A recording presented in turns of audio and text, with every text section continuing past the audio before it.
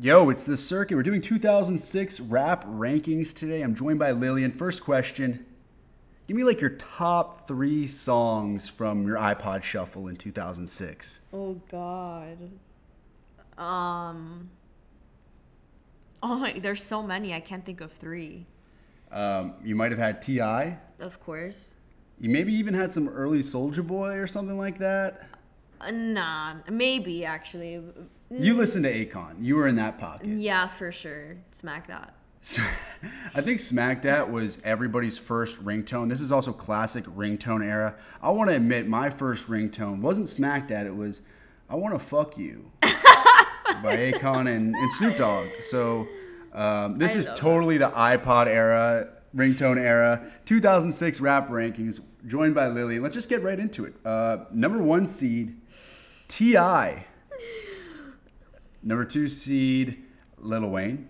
Number 3 seed, The Game. 4 seed, Rick Ross. 5 seed, Jay-Z. 6 seed, Young Jeezy. 7 seed, Nas. And then the 8 seed play-in bracket. This is my personal favorite matchup, maybe of all time. Yung Joc versus Dem Franchise Boyz. Okay. Because this is totally like ringtone era rap. You know, It's Going Down versus Lean With It, Rock With It.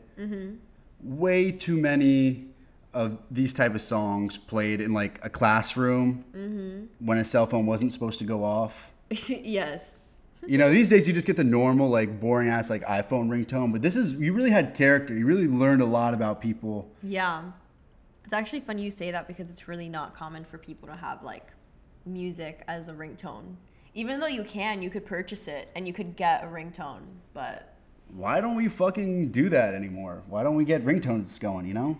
I don't know. I feel like because maybe like songs these days, like they're not as like, I don't know, monumental as back then. Yeah, I think everyone's just going to like TikTok and doing like short clips of that instead of the short clips of... Yeah, like can you imagine every time my phone rang, I just listened to like Don Toliver, Cardigan, like... Or it's like Corvette. Oh, stop, no.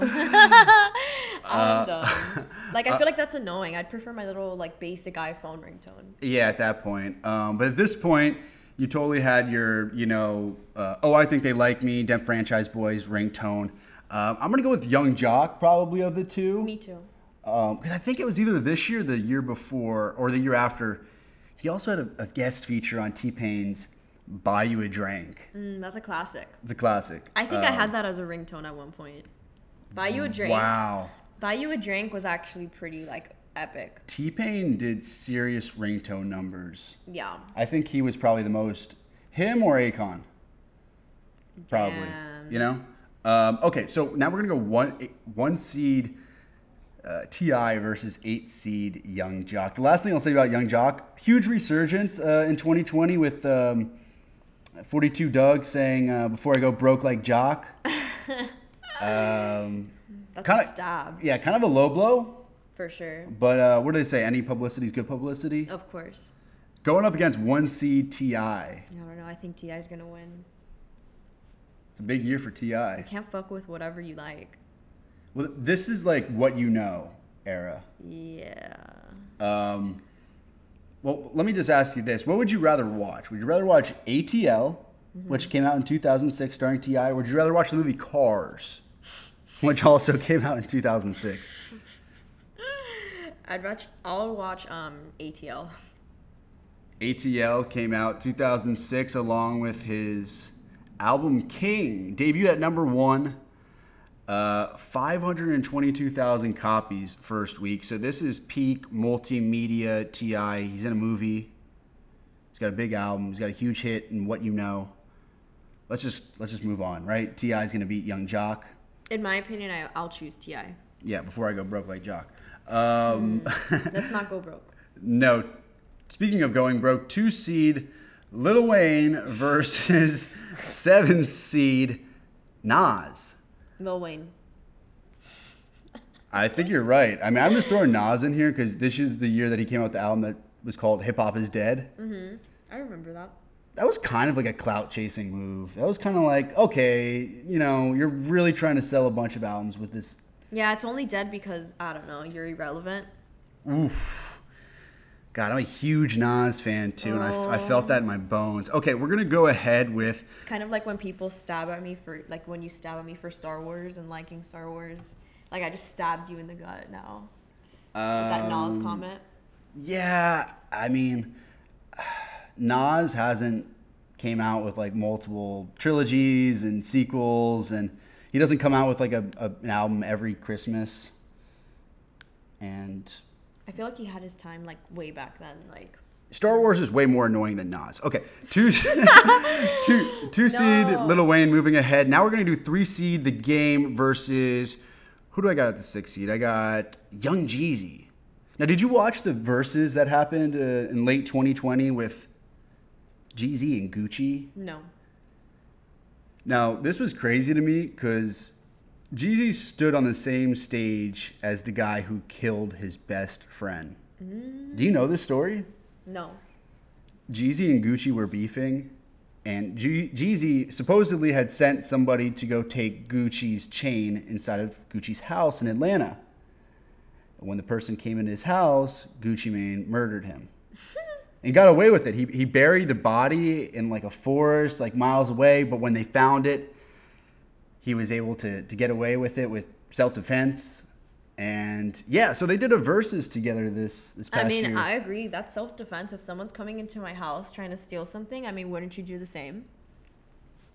Yeah, I get it from Gucci's point of view. Like, he was basically showing that Jeezy was a bitch, like, by sending somebody to try to kill him, and then also fast forward to 2020, you know, standing on the same stage as him and kind of just laughing off his repeated. Are they buddies? They did a money-making move together by doing the verses, so yeah. I don't know. Interesting. Interesting. Young Jeezy came out with his second album this year. It had like I Love It, Go Getta. My President Is... No, not My President Is Black. That wasn't this album. So kind of an underwhelming Young Jeezy year against The Game, who dropped Doctor's Advocate in November 2006. This is right after he got into a huge altercation with G-Unit. And so this is his first, like, by himself album. I'm just laughing because it said he fucked 3 Kardashians. Impressive or not? The Game in a song one time said, I fucked 3 Kardashians. Is that impressive or not, Lillian? That was my question. I wrote that down as a question to you. What's there to be impressed about? Ooh, good point. I think he like fucked Kim. I think he fucked Chloe, and then I don't know about the third. Like, I don't know who. Courtney. If he got the trifecta, that's. I mean, those were the only. That's ones the back Holy then Trinity. That were That's the father of the gun. Kendall and Kylie were underage. Yeah, what if he just revealed himself to be a pedophile with that line he was trying to like boast? Oh shit, yeah. What do you like? This is 2 kind of like sophomore efforts from The Game and Jeezy, who had Thug Motivation 102. Do you have any preference between the 2? No, not really. Do you? I think I like The Game's album better a little bit more. It had One Blood, had Let's Ride, it had Wouldn't Get Far, which has a crazy Kanye West beat. So I'm going to go with 3 seed The Game. Go for it. 4 seed Rick Ross versus 5 seed Jay-Z. I would say Rick Ross, but I'm biased because I've never been a huge fan of Jay-Z. Jay-Z had just came out of retirement in 2006, and it felt like Michael Jordan on the Wizards. It just felt like something was off. He had Show Me What You Got, which was his comeback single. I remember it had like Dale Earnhardt in the video and shit. Like, it was just big and flashy, and it was rap at its most indulgent and its least effective, in my opinion. Like, when he came out with American Gangster a year or 2 later, I think he got back to his roots and that was better. Let's just go Rick Ross, because he came out strong this year. Every Day I'm Hustling, Push It, Chevy Riding High. Yeah, he kills it. Yeah, he killed it that year. So 4 seed Rick Ross moves on. Now he's got to face 1 seed T.I. Fuck. Holy fuck. Rick Ross versus T.I. 2006 versions. My question for you was, like, do people in you're from Miami. Do people in Miami really even rep Rick Ross like that? Is he really even a big deal in Miami? I mean, when I think of Rick Ross, I think of Miami because he does rep it, but it's not like I, drive through Miami and I hear people blasting Rick Ross all the time. If anything, nowadays it's all Bad Bunny being played. But no, I mean, not really. But I feel like he does rep 305 though. Yeah, certainly. His first album was called Port of Miami, which came out in 06. Sometimes I listen to him and I would be speeding through the highway and I'm like, damn, I feel so Miami. I can't get more Miami than listening to Rick Ross speeding.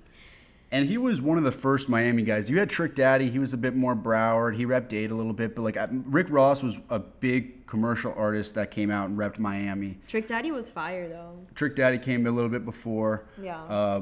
My only thing with Rick Ross is I feel like he never really put on any other Miami artists. You're right. Fast forward years later, Kodak out of Broward, put Jackboy on.